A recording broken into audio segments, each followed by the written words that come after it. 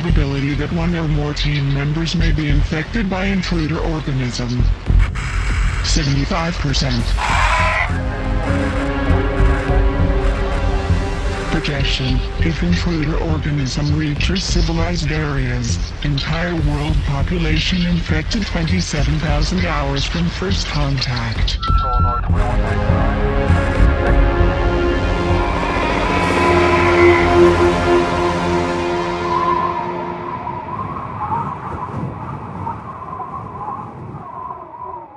Welcome back to the Thing Minute podcast, where we discuss John Carpenter's 1982 science fiction horror masterpiece, The Thing, 1 minute at a time. I'm Harper W. Harris from harperwharris.com, and joining me again today is... James Stacy, writer and director in Atlanta. Cool. Thanks for rounding out the week with us, James. Thank you for having me. Like I said before, I love The Thing. It's one of my favorite horror movies. Yeah, so today we are talking about minute 20 of the movie. So this is a minute that begins with the big reveal of the corpse with the frozen slit wrists and ends with the Doc and MacReady dusting off some stuff and trying to figure out what happened in the space.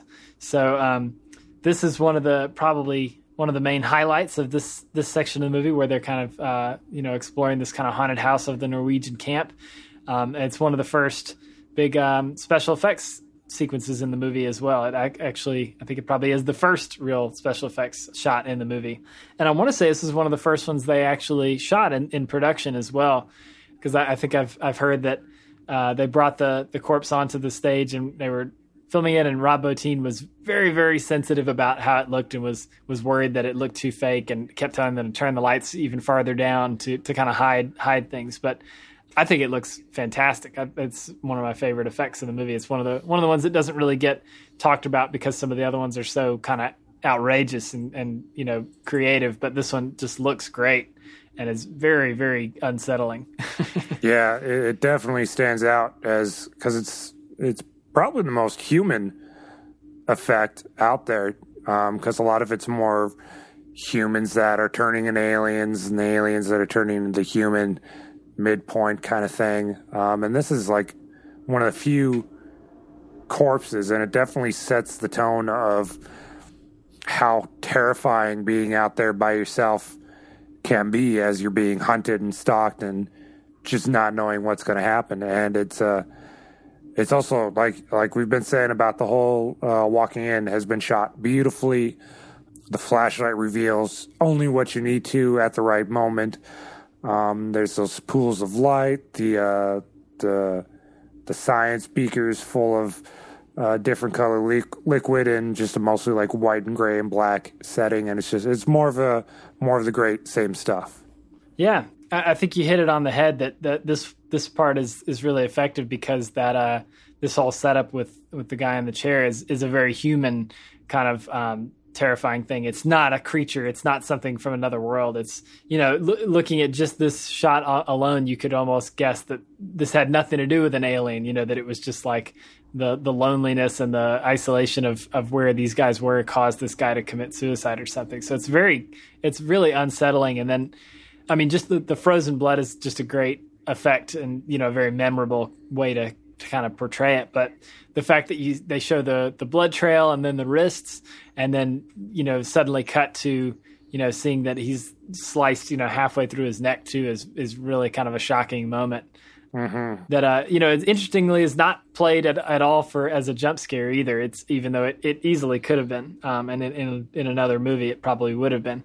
It's just it's a very gruesome thing, but the fact that it's kind of literally frozen, but also just kind of frozen in time, makes it more of an unsettling, grotesque thing than something that, makes you jump. Yeah, they definitely treat it as a very somber moment for sure. And yeah, I think the Doc's reaction to it and just, what the hell happened here definitely really sells, that this just something so awful happened here. And it just, I mean, seeing the base destroyed is one thing, but then seeing a guy who not only, took his own life, but, cut his wrists and tried to cut his own throat is, just very kind of dark and, is one of those things that I given how gory the rest of this movie is, I wonder if this was one of the spots that they were particularly worried about. When they submitted it to the MPAA, they were really worried this was going to get an X rating.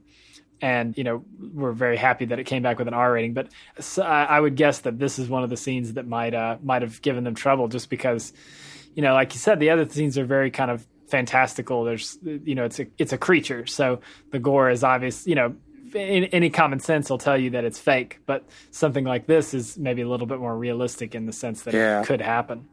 Yeah, definitely. Yeah, and I think I really like the way that the corpse looks. It looks like a model, like it is. It kind of has that sort of resiny look, but it works really perfectly given that it's supposed to be frozen. Mm-hmm. And just the fact that they've kind of dusted it with. I'd be curious to know. I'll have to ask somebody who works in special effects maybe what they use to kind of give it that. I mean, maybe it's just fake snow. I don't know, but they got those kind of crystals that have kind of formed all over it too, so it looks very realistically frozen. Just that idea of the blood that's pouring out and it's so cold that it just freezes as it's coming out of his wrist is just such a visually striking thing. Yeah, before it can even stop dripping, it's already frozen. Yeah. It's crazy. And I guess on the other side of, this, it obviously really sells just how scary and how ominous the whole situation that they're in is. It also really sets up just how freaking cold it is. So, and I mean, like you mentioned it, this whole scene really just continues the how they set it up before with, the very kind of voyeuristic, how you're seeing them through, some shelving and through some other things. And, they did a great job of kind of decorating the set to give it a real kind of lived in look. You really believe that this was an actual functioning base that got destroyed and it's just kind of frozen over, a couple of days or a week or whatever. So yeah, I like as they're kind of walking through, you get that there's kind of steam being released in the background or, something's going on back there. And, like you mentioned, the test tubes give that kind of little splash of color. And yeah, just the whole setup is just great. This only covers, a few minutes of the movie, but they obviously sunk a lot of effort into kind of creating that vibe and giving it that look. Yeah. There's an episode of The X-Files that pays homage to The Thing. It's called Ice. And I think they make it take place in Alaska just so that way the FBI has a reason to be in there because they can't really go to Antarctica. They don't have jurisdiction.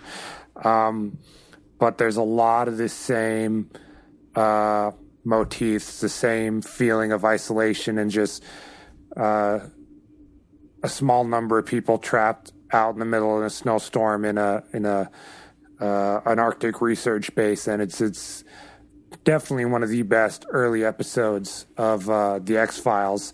And what's funny is their helicopter pilot is one of the first people to die in the episode. So I find that funny. And it's a great episode. And it shows just how influential this movie became in the future, despite not making much of an impact when it first came out.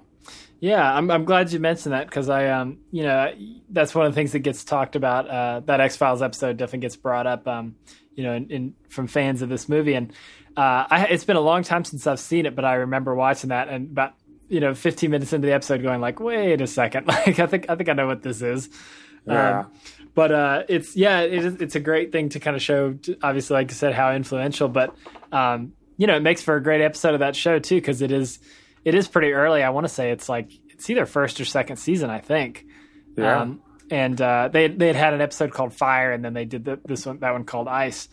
But it's an unsettling episode too because taking this concept of people maybe not being who you think they are, and then applying that to characters that you've even though it's early in the show, they're still there've been probably 10 episodes or at least up to that point. So you've gotten to know these characters and like them, and then to have this episode where suddenly one or both of them might be not who they say they are. Might be, I think it's like a parasite in that specifically that's taken them over. Mm-hmm. It's really effective. I think it was smart of them to kind of take this concept and use it for that episode, and that's one I definitely need to revisit and see if there's some kind of. I'd be surprised if Chris Carter didn't throw in some in jokes to kind of tie it to this movie. Oh, I'm sure. I bet. It's been a while since I've seen that episode as well, but I remember the first. Or I can't remember which one I saw first. If I saw Ice first or if I saw The Thing.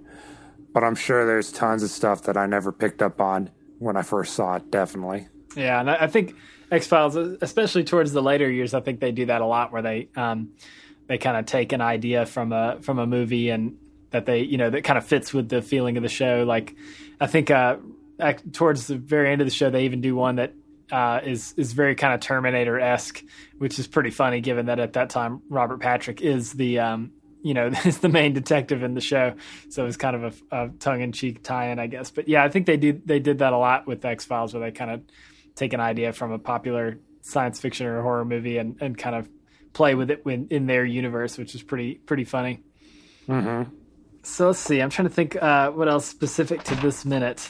Because it is outside of that corpse. It's a lot of kind of the same stuff we've been seeing, but yeah, this one just sort of I think this is probably the climax of the Norwegian camp scene. The last thing we get to in a couple minutes right after this is them finding the empty ice block where the creature originally was, and then as they're leaving, finding that creepy body that they had tried to burn outside, but. I think the slit wrist corpse is definitely the kind of climax of this scene and seeing, it's a horrific special effect, but it's also just sort of the absolute worst thing you can imagine when you're going to a place that is kind of an analog for where you live.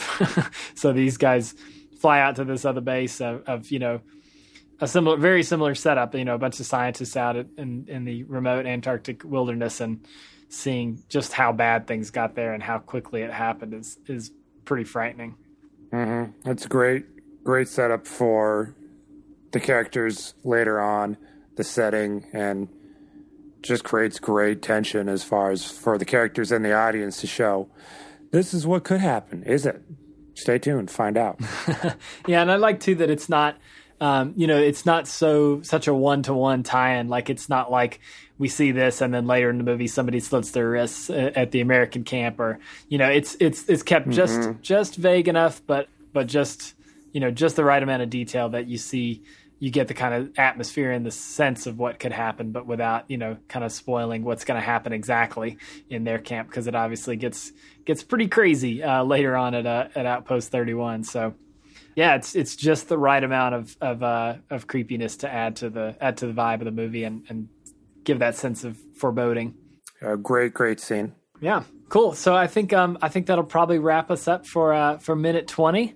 So this is your last episode of the week, James. Anything else you want to kind of add to say about the movie? Your last crack at the bat here. I really want to watch it again. I mean, there's a reason that I love this movie, and I've seen it many, many times. It's something you can just rewatch and still get that sense of it's creepy, it's terrifying. It's just an exceptionally well done movie. It's one of those things that just blows my mind that how did people not like this when it first came out? Like, I don't understand how it could have gotten bad reviews. It's just, to me, it's one of the most perfect horror movies out there, and I love it. I'll watch it many, many times in the future, and I guess thank you for making me a part of this podcast and getting a chance to talk about it more. Yeah, no, I'm glad we're able to work it out, man. I definitely agree. It's one of those movies that lately, having started up this podcast, I've watched it a whole bunch, and I've watched it through with commentary, and I've watched I'm watching the minutes as we go as I'm talking with people, but every single time I do it, I still have the same feeling as I did the first time I watched it, which is, a testament to, like we said, that so many modern horror movies rely on that twist as being the reason to watch the movie. And so the second time you see it is not really the same experience, but, I've seen this movie probably 10, 15 times at this point, and I still love it every single time I watch it. I still get the same chills down my spine at the same spots. So that's one of the signs that this is a, one of those timeless classics that'll, live on as we just passed the 35th anniversary, and it's still still one of the greatest horror movies out there. So cool. So thanks so much for coming on this week, man. I really appreciate it. Thank you. So that wraps us up for another week of The Thing Minute. So again, make sure you're checking out the website for any updates and things like that. We're hopefully going to be doing some special edition episodes at some point where we talk about some stuff outside of the minutes, but, still related to the thing. So working out some ideas for that and other thing-related stuff I'll post on there every once in a while. So definitely keep an eye on that as well as the Facebook and Twitter pages.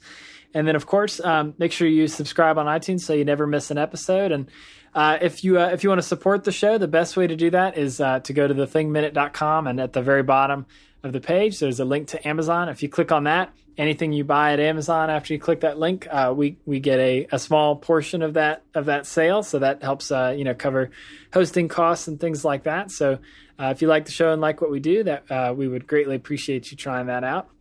But thank you so much for listening, and make sure to come back next week for another episode of The Thing Minute. Thanks for listening. If you enjoyed the show, please go to thethingminute.com. There you'll find the show notes with links to anything we talked about on this episode and lots of other resources on The Thing. You can also find us on Twitter at The Thing Minute and on Facebook at facebook.com/thethingminute. But most importantly, subscribe, rate, and review us in iTunes so you'll never miss an episode. Check out other podcasts like this at moviesbyminutes.com, and be sure to head over to starwarsminute.com to listen to the team that started it all. Thanks for listening, and until next time, this is Harper signing out.